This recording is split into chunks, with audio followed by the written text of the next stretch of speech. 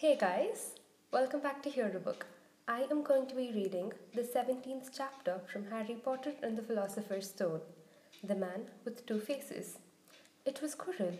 You? Gasped Harry. Quirrell smiled. His face wasn't twitching at all. Me, he said calmly. I wondered whether I'd be meeting you here, Potter. But I thought Snape. Severus? Quirrell laughed, and it wasn't his usual quivering treble either, but cold and sharp. Yes, Severus does seem the type, doesn't he? So useful to have him swooping around like an overgrown bat. Next to him, who would suspect poor stuttering Professor Quirrell? Harry couldn't take it in. This couldn't be true. It couldn't. But Snape tried to kill me. No. I tried to kill you. Your friend Miss Granger accidentally knocked me over as she rushed to set fire to Snape at that Quidditch match. She broke my eye contact with you. Another few seconds, and I'd have got you off that broom. I'd have managed it before then if Snape hadn't been muttering a count to curse, trying to save you. Snape was trying to save me? Of course, said Quirrell coolly. Why do you think he wanted to referee your next match? He was trying to make sure I didn't do it again. Funny, really. He needn't have bothered. I couldn't do anything with Dumbledore watching. All the other teachers thought Snape was trying to stop Gryffindor winning. He did make himself unpopular, and what a waste of time, when, after all that, I am going to kill you tonight. Quirrell snapped his fingers. Ropes sprang out of thin air and wrapped themselves tightly around Harry. You're too nosy to live, Potter, scurrying around the school at Halloween like that. For all I knew, you'd seen me coming to look at what was guarding the stone. You let the troll in? Certainly. I have a special gift with trolls. You must have seen what I did to the one in the chamber back there. Unfortunately, while everyone else was running around looking for it, Snape, who already suspected me, went straight to the third floor to head me off. And not only did my troll fail to beat you to death, that three-headed dog didn't even manage to bite Snape's leg off properly. Now, wait quietly, Potter. I need to examine this interesting mirror. It was only then that Harry realized what was standing behind Quirrell. It was the mirror of Erised. This mirror is the key to finding the stone, Quirrell murmured, tapping his way around the frame. Trust Dumbledore to come up with something like this, but he's in London. I'll be far away by the time he gets back. All Harry could think of doing was to keep Quirrell talking and stop him concentrating on the mirror. I saw you and Snape in the forest, he blurted out. Yes, said Quirrell idly, walking around the mirror to look at the back. He was on to me by that time, trying to find out how far I'd got. He'd suspected me all along, tried to frighten me, as though he could, when I had Lord Voldemort on my side. Quirrell came back out from behind the mirror and stared hungrily into it. I see the stone. I am presenting it to my master. But where is it? Harry struggled against the ropes binding him, but they didn't give. He had to keep Quirrell from giving his whole attention to the mirror. But Snape always seemed to hate me so much. Oh, he does, said Quirrell casually. Heavens, yes. He was at Hogwarts with your father, didn't you know? They loathed each other, but he never wanted you dead. But I heard you a few days ago, sobbing. I thought Snape was threatening you. For the first time, a spasm of fear flitted across Quirrell's face. Sometimes, he said, I find it hard to follow my master's instructions. He is a great wizard, and I am weak. You mean he was there in the classroom with you? Harry gasped. He is with me wherever I go, said Quirrell quietly. I met him when I travelled around the world. A foolish young man I was then, full of ridiculous ideas about good and evil. Lord Voldemort showed me how wrong I was. There is no good and evil. There is only power, and those too weak to seek it. Since then, I have served him faithfully, although I have let him down many times. He has had to be very hard on me. Quirrell shivered suddenly. He does not forgive mistakes easily. When I failed to steal the stone from Gringotts, he was most displeased. He punished me, decided he would have to keep a closer watch on me. Quirrell's voice tailed away. Harry was remembering his trip to Diagon Alley.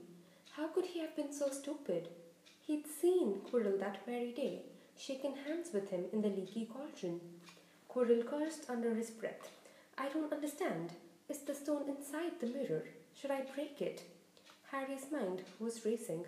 What I want more than anything else in the world at the moment, he thought, is to find the stone before Quirrell does. So if I look in the mirror, I should see myself finding it, which means I'll see where it's hidden. But how can I look without Quirrell realizing what I'm up to? He tried to edge to the left, to get in front of the glass without Quirrell noticing, but the ropes around his ankles were too tight. He tripped and fell over. Quirrell ignored him.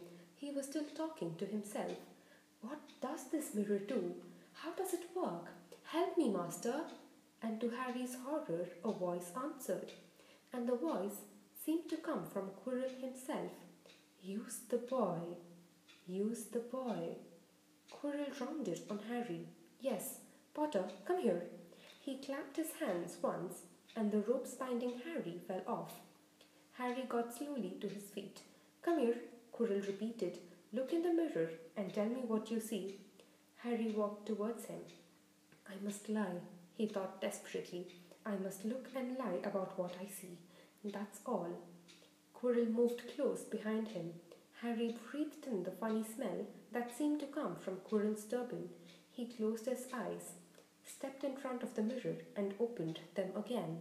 He saw his reflection, pale and scared looking at first, but a moment later the reflection smiled at him.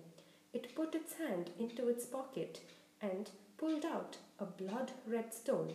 It winked and put the stone back in its pocket, and as it did so, Harry felt something heavy drop into his real pocket. Somehow, incredibly, he'd got the stone. Well, said Quirrell impatiently. What do you see? Harry screwed up his courage. I see myself shaking hands with Dumbledore, he invented. I've won the House Cup for Gryffindor. Quirrell cursed again. Get out of the way, he said.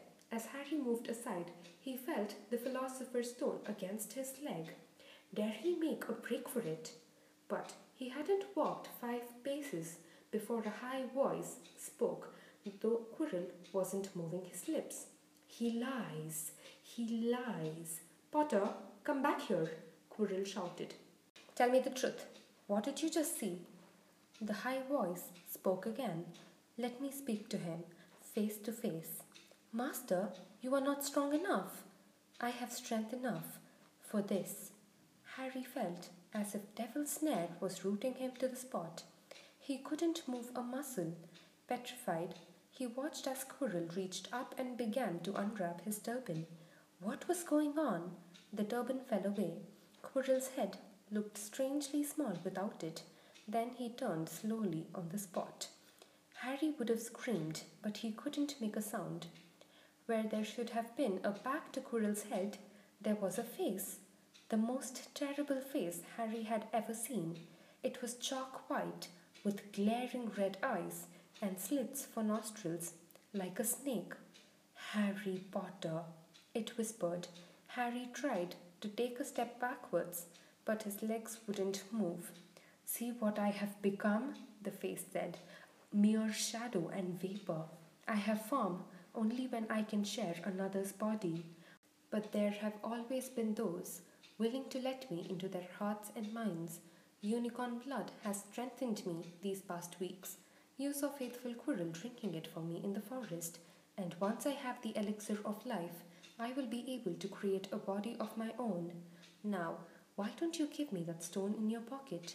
So he knew. The feeling suddenly surged back into Harry's legs. He stumbled backwards. Don't be a fool, snarled the face.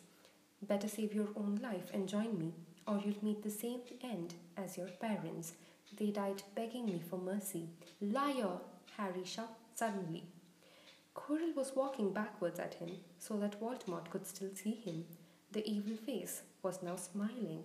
How touching, it hissed. I always value bravery. Yes, boy, your parents were brave.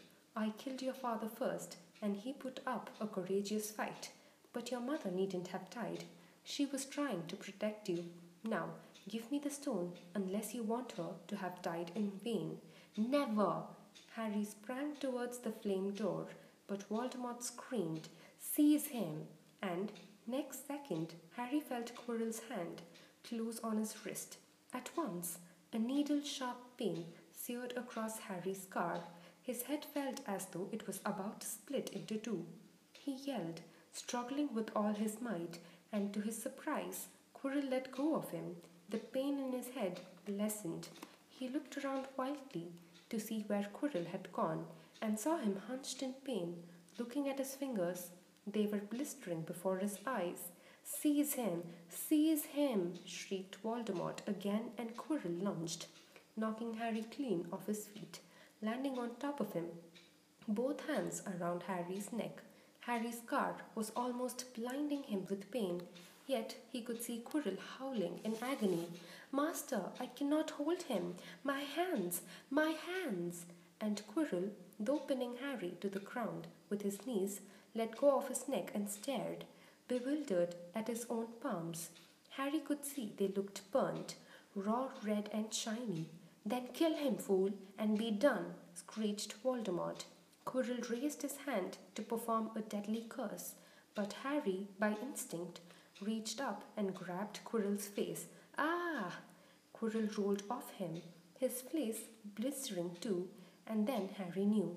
Quirrell couldn't touch his bare skin, not without suffering terrible pain. His only chance was to keep hold of Quirrell, keep him in enough pain to stop him doing a curse. Harry jumped to his feet, caught Quirrell by the arm, and hung on as tight as he could. Quirrell screamed and tried to throw Harry off. The pain in Harry's head was building. He couldn't see. He could only hear Quirrell's terrible shrieks and Voldemort's yells of kill him, and other voices, maybe in Harry's own head, crying, Harry, Harry! He felt Quirrell's arm wrenched from his grasp, knew all was lost, and fell into blackness. Down, down, down. Something gold was glinting just above him. The snitch! He tried to catch it, but his arms were too heavy. He blinked. It wasn't the snitch at all. It was a pair of glasses. How strange! He blinked again. The smiling face of Albus Dumbledore swam into view above him. Good afternoon, Harry, said Dumbledore. Harry stared at him. Then he remembered. Sir, the stone, it was Quirrell. He's got the stone, sir, quick. Calm yourself, dear boy. You are a little behind the times, said Dumbledore. Quirrell does not have the stone. Then who does? Sir, Harry, please relax, or Madame Pomfrey will have me thrown out. Harry swallowed and looked around him. He realized he must be in the hospital wing. He was lying in a bed with white linen sheets, and next to him was a table piled high with what looked like half the sweet shop. Tokens from your friends and admirers, said Dumbledore, beaming. What happened down in the dungeons between you and Professor Quirrell is a complete secret. So, naturally, the whole school knows. I believe your friends, Misters Fred and George Weasley, were responsible for trying to send you a lavatory seat. No doubt they thought it would amuse you. Madame Pomfrey, however, felt it might not be very hygienic and confiscated it. How long have I been here? 3 days. Mr. Ronald Weasley and Miss Granger will be most relieved you have come around. They have been extremely worried. But sir, the stone. I see you are not to be distracted. Very well, the stone. Professor Quirrell did not manage to take it from you. I arrived in time to prevent that. Although you were doing very well on your own, I must say. You got there. You got Hermione's owl. We must have crossed in mid-air. No sooner had I reached London than it became clear to me that the place I should be was the one I had just left. I arrived just in time to pull Quirrell off you. It was you! I feared I might be too late. You nearly were. I couldn't have kept him off the stone much longer. Not the stone, boy. You. The effort involved nearly killed you. For one terrible moment there, I was afraid it had. As for the stone, it has been destroyed. Destroyed? Said Harry blankly. But your friend, Nicholas Flamel. Oh, you know about Nicholas? Said Dumbledore, sounding quite delighted. You did do the thing properly, didn't you? Well, Nicholas and I have had a little chat and agreed it's all for the best. But that means he and his wife will die, won't they? They have enough elixir stored to set their affairs in order, and then, yes, they will die. Dumbledore smiled at the look of amazement on Harry's face. To one as young as you, I'm sure it seems incredible, but to Nicholas and Perenelle, it really is like going to bed after a very, very long day. After all, to the well organized mind, death is but the next great adventure. You know, the stone was really not such a wonderful thing. As much money in life as you could want, the two things most human beings would choose above all. The trouble is, humans do have a knack of choosing precisely those things which are worst for them. Harry lay there, lost for words. Dumbledore hummed a little and smiled at the ceiling. Sir, said Harry, I've been thinking. Sir, even if the stone's gone, you know who? Call him Voldemort, Harry. Always use the proper name for things. Fear of a name increases fear of the thing itself. Yes, sir. Well, Voldemort's going to try other ways of coming back, isn't he? He hasn't gone, has he? No, Harry, he is not. He is still up there somewhere, perhaps looking for another body to share, not being truly alive. He cannot be killed. He left Quirrell to die. He shows just as little mercy to his followers as his enemies. Nevertheless, Harry, while you may only have delayed his return to power, it will merely take someone else who is prepared to fight what seems a losing battle next time. And if he is delayed again and again, why, he may never return to power. Harry nodded, but stopped quickly because it made his head hurt. Then he said, Sir, there are some other things I'd like to know, if you can tell me. Things I want to know the truth about. The truth, Dumbledore sighed. It is such a beautiful and terrible thing, and should therefore be treated with great caution. However, I shall answer your questions, unless I have a very good reason not to, in which case, I beg you'll forgive me. I shall not, of course, lie. Well, Voldemort said that he only killed my mother because she tried to stop him killing me. But why would he want to kill me in the first place? Dumbledore sighed very deeply this time. Alas, the first thing you ask me, I cannot tell you. Not today, not now. You will know one day. Put it from your mind for now, Harry. When you are older, I know you hate to hear this. When you're ready, you will know. And Harry knew it was no good to argue. But why couldn't Quirrell touch me? Your mother died to save you. If there is one thing Voldemort cannot understand, it is love. He didn't realize that love as powerful as your mother's for you leaves its own mark, not a scar, no visible sign to have been loved so deeply, even though the person who loved us is gone, will give us some protection forever. It is in your very skin. Quirrell, full of hatred, greed, and ambition, sharing his soul with Voldemort, could not touch you for this reason. It was agony to touch a person marked by something so good.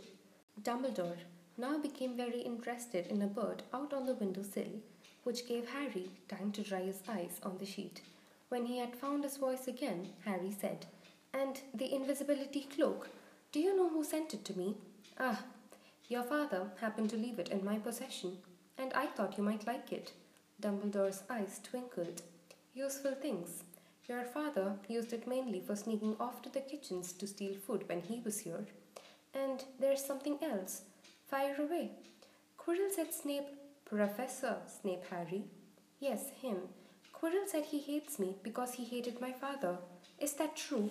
Well, they did rather detest each other, not unlike yourself and Mr. Malfoy. And then your father did something Snape could never forgive. What? He saved his life. What? Yes, said Dumbledore dreamily. Funny the way people's minds work, isn't it?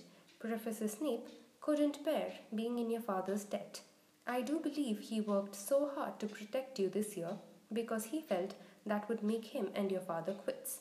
Then he could go back to hating your father's memory in peace. Harry tried to understand this, but it made his head pound, so he stopped. And sir, there's one more thing. Just the one? How did I get the stone out of the mirror? Ah, now, I'm glad you asked me that. It was one of my more brilliant ideas, and between you and me, that's saying something. You see, only one who wanted to find the stone, find it, but not use it, would be able to get it. Otherwise, they'd just see themselves making gold or drinking elixir of life. My brain surprises even me sometimes. Now, enough questions. I suggest you make a start on these sweets. Ah, Bertie Bott's every flavor beans. I was unfortunate enough in my youth to come across a vomit flavored one, and since then I'm afraid I've rather lost my liking for them. But I think I'll be safe with a nice toffee, don't you? He smiled and popped a golden brown bean into his mouth. Then he choked and said, Alas, earwax. Madame Pomfrey, the matron, was a nice woman but very strict. Just 5 minutes, Harry pleaded. Absolutely not. You let Professor Dumbledore in. Well, of course. He was the headmaster, quite different. You need rest. I am resting. Look, lying down and everything. Oh, go on, Madame Pomfrey. Oh, very well, she said. But 5 minutes only. And she let Ron and Hermione in. Harry! Hermione looked, ready to fling her arms around him again. But Harry was glad she held herself in, as his head was still very sore. Oh, Harry, we were sure you were going to. Dumbledore was so worried. The whole school's talking about it, said Ron. What really happened? It was one of those rare occasions when the true story is even more strange and exciting than the wild rumors. Harry told them everything. Quirrell, the mirror, the stone, and Voldemort. Ron and Hermione were a very good audience. They gasped in all the right places, and when Harry told them what was under Quirrell's turban, Hermione screamed out loud. So the stone's gone, said Ron finally. Flamel's just going to die? That's what I said, but Dumbledore thinks that, what was it? To the well-organized mind, that is but the next great adventure. I always said he was office rocker, said Ron, looking quite impressed at how mad his hero was. So what happened to you two? Said Harry. Well, I got back all right, said Hermione. I brought Ron round. That took a while, and we were dashing up to the Owlry to contact Dumbledore. When we met him in the entrance hall, he already knew. He just said, Harry's gone after him, hasn't he? And hurtled off to the third floor. Do you think he meant you to do it? Said Ron, sending you your father's cloak and everything.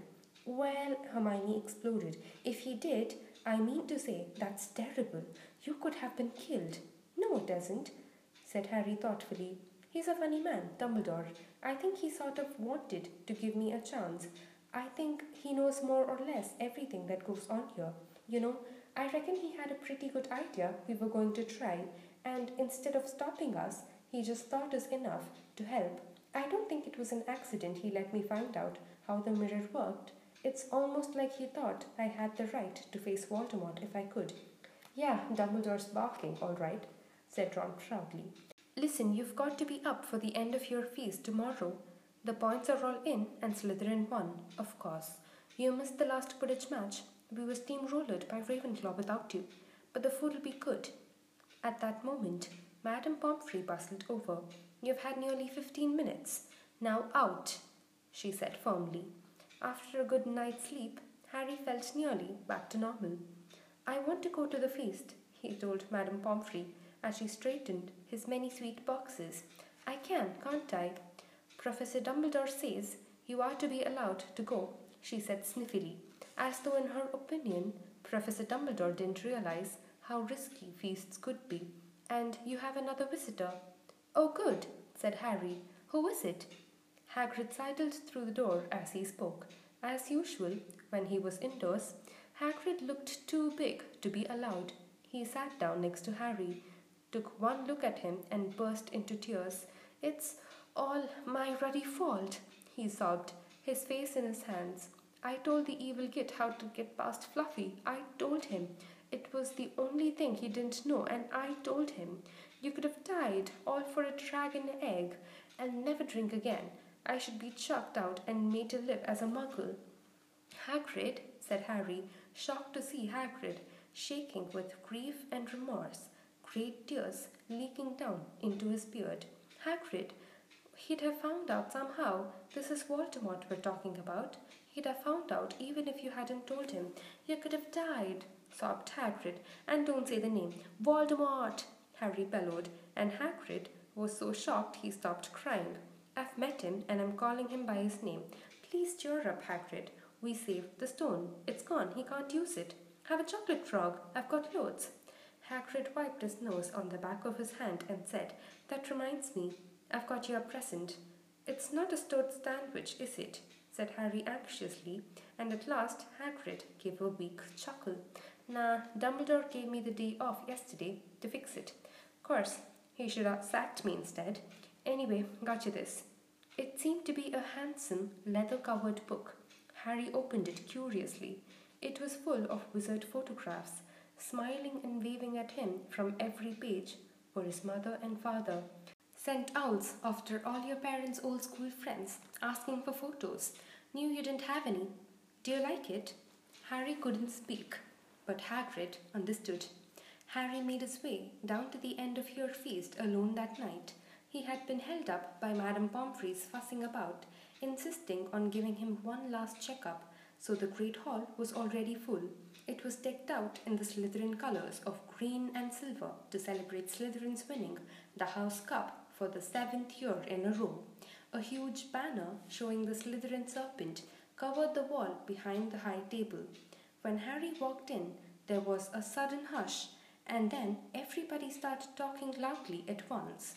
He slipped into a seat between Ron and Hermione at the Gryffindor table and tried to ignore the fact that people were standing up to look at him.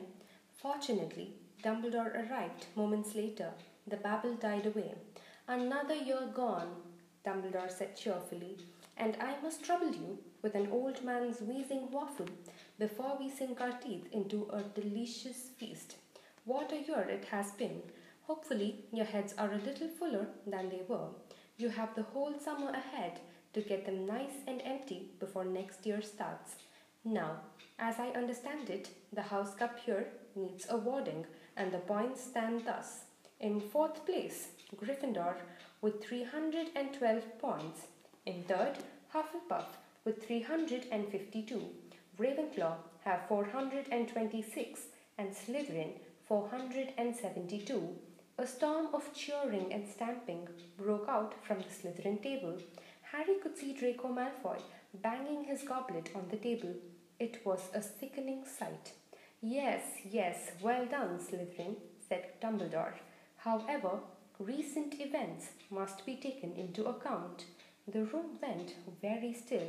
The Slytherin smiles faded a little. Ahem, said Dumbledore. I have a few last-minute points to dish out.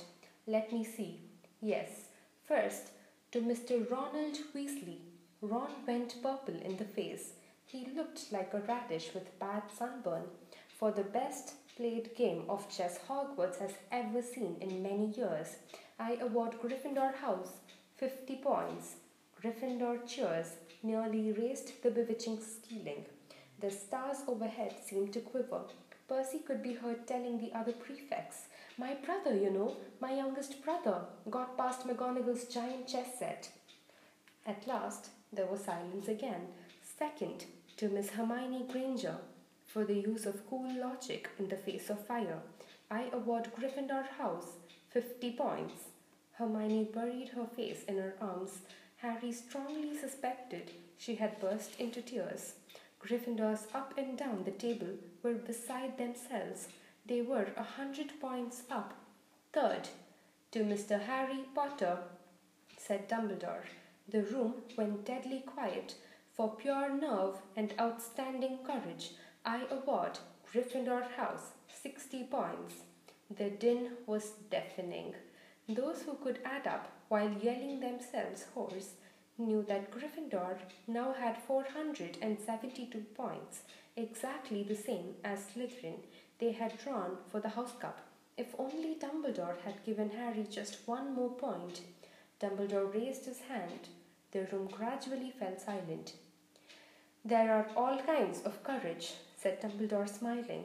It takes a great deal of bravery to stand up to our enemies, but just as much to stand up to our friends. I therefore award 10 points to Mr. Neville Longbottom. Someone standing outside the Great Hall might have well thought some sort of explosion had taken place. So loud was the noise that erupted from the Gryffindor table. Harry, Ron, and Hermione stood up to yell and cheer as Neville, white with shock, disappeared under a pile of people hugging him. He had never won so much as a point for Gryffindor before.